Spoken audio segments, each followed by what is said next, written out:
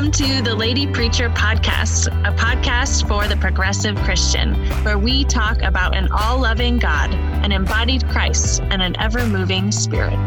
Dive right in as we wrestle with what it means to live out our faith in the world.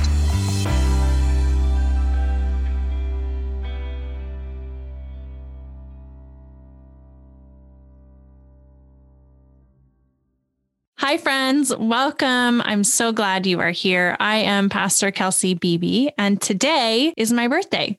It is February 21st. We won't release this until later, but today, the day I'm recording, is my birthday, and I'm so grateful to be here with all of you and celebrating.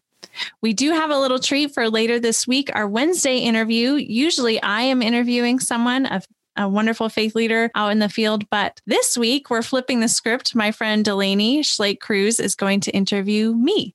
So you'll get to hear some of my story and some of what I have to say beyond what I share with you every Monday and in the other interviews. But I had such a fun time with Delaney, and I'm so grateful that she brought that idea to me. So we'll be bringing that to you on Wednesday, and I'm so excited. And I hope you listen and let me know what you think. All right, let's dive in, because as much as I love being here with you celebrating, I also want to go out into the world and celebrate. I think I'm going to go get a donut and maybe some ice cream for later, because I am a sweet tooth. But today we're going to dive in. We're going to read the gospel according to Mark. And this is chapter 1. We're reading verses 9 through 15.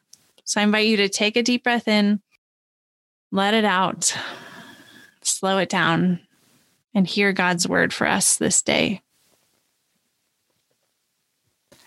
In those days, Jesus came from Nazareth of Galilee and was baptized by John in the Jordan. And just as he was coming up out of the water, he saw the heavens torn apart and the Spirit descending like a dove on him. And a voice came from heaven saying, "You are my Son, the beloved.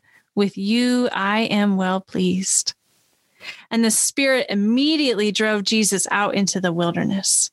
He was in the wilderness 40 days, tempted by Satan, and he was with the wild beasts, and the angels waited on him.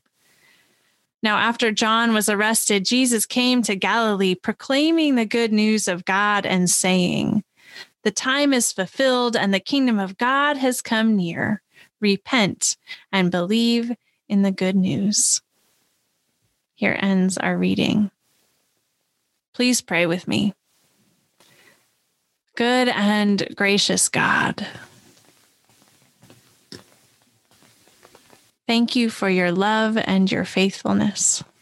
Help us to hear this story with new eyes, new ears, and new heart. Open us to what you might be saying today.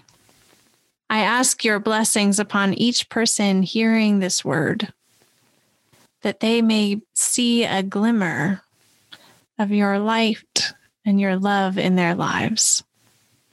Open our hearts and our minds and fill our wells today. Amen. From the very beginning, we spend our lives learning and doing and achieving. We learn to walk and people clap, and then we learn to read and people celebrate us. We learn math and do all these different things, and then we end up working or serving others or doing all these things. And what happens, this is all well and good, but eventually sometimes we start to tie our worth to what we do and what we can achieve. And we start to hustle then for our worth, thinking that the more we do, the more we achieve, the more worthy we are of love, or the more worthy we are of this life we've been given. And we're taught this, honestly, from a really young age. We're taught that we'll be celebrated for a good grade or for a win on the soccer field or for answering a question correctly. And while it's beautiful to celebrate these things, sometimes that can have the effect of sending the message that when the opposite happens, we are not loved or celebrated, that we are not loved and celebrated when we don't get the good grade, or when we lose on the field, or when we get the question wrong.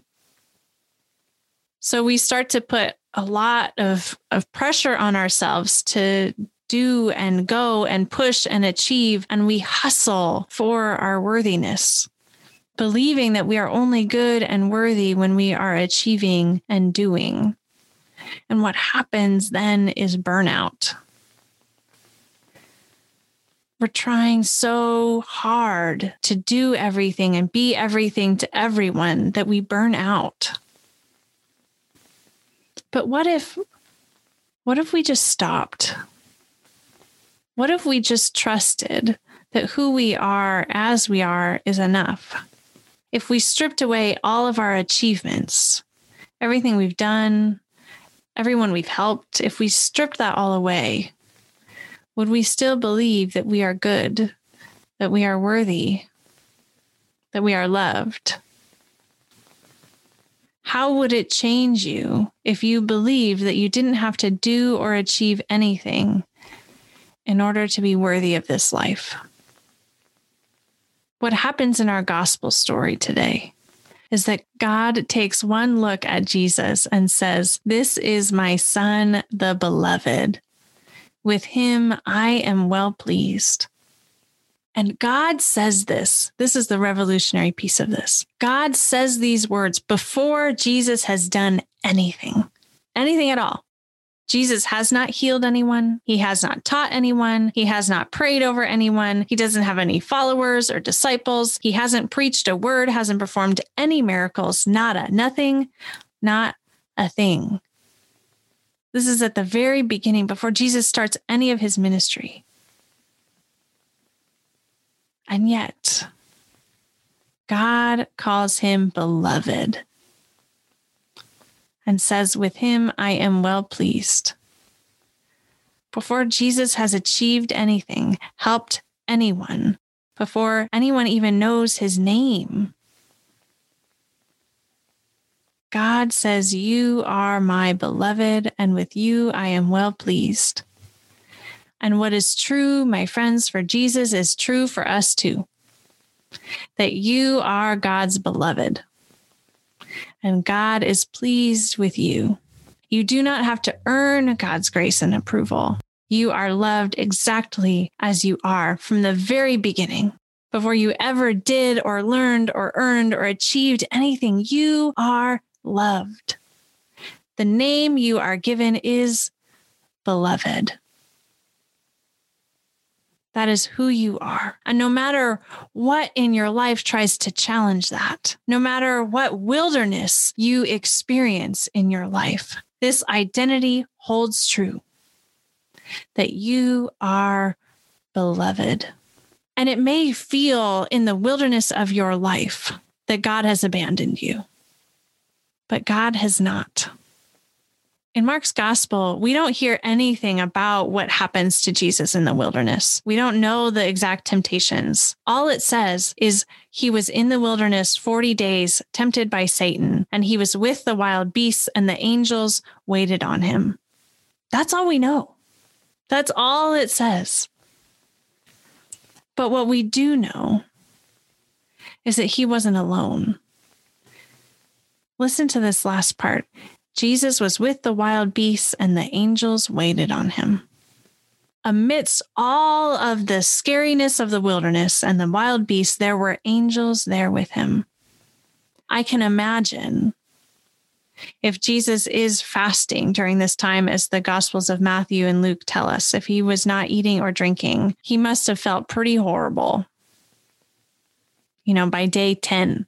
By day 20, by day 30, and he's there for 40 days. I know how I get when I haven't had any food for half the day, right?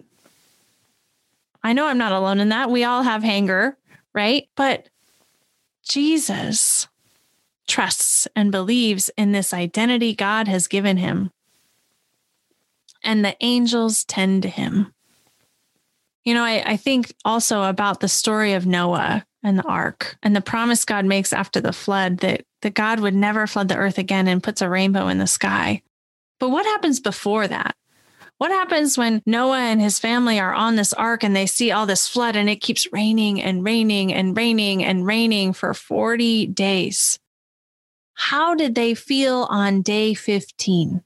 How did they feel on day 30 or day 39 with so much rain with the flooding and the devastation and the hardship and smelly animals and family arguments. I cannot imagine being stuck on a boat with my family, as much as I love them, for 40 days. That'd be miserable. And again, like, I love my family, but I wouldn't want to do that. And so how would I feel? Would I still believe in God's faithfulness on day 30? If we are Jesus in the wilderness, do we believe in God's faithfulness on day 30? Do we still believe that we are beloved, that God is pleased with us? But here's the thing. God doesn't abandon us in the wilderness. God has not abandoned Jesus in the wilderness. The angels waited on him. He was with the wild beasts, and then there were angels there as well. Both. And so in the midst of the wilderness moments in our lives, there are wild beasts, but there are also angels among us, tending to us, keeping us safe. They are seen and unseen. They are the stranger who smiles at us, the kind word sent to us from a friend, the song lyric that happens at just the right moment. Those are the things that carry us through the wilderness, reminding us that God has not abandoned us. Our identity, no matter how much it gets shaken by hardship we experience in the wilderness, it holds true. It holds true that you are God's beloved, and with you, God is well pleased. That never changes. God is faithful. God is with you. People will tell you throughout your lives that this is not true, that you are not beloved, that you have to hustle and earn your place and earn your love and earn your belonging. But that is not true for God. You, my friend, have a place in God's kingdom that cannot be taken. Your core identity is a beloved child of God. God looks at you from the very beginning and now, and God calls you beloved. God has never abandoned you in your wilderness and never will. God was with you, is with you amidst the thorns and the leaves and the wild beasts. There are angels among you. God looks at you, at us, and says, "You are my children. With you, I am well pleased." That's the truth. Amen. My friend, thank you so much for joining us today. I am so grateful for you. Without you, this ministry would not be possible, so thank you from the bottom of my heart. The Lady Preacher podcast is part of a nonprofit called Dancing Pastor Ministries, and you can find us online at dancingpastor.org or join the community by finding us on Facebook at Dancing Pastor Ministries. If you would like to be a part of supporting this podcast, there are many ways you can do that without giving monetarily. You can share our posts on social media, send an episode to a friend, or just leave a review. If you would like to support us financially, you can do so at dancingpastor.org/give. My friend, you are a gift. Thank you for being here, and God bless.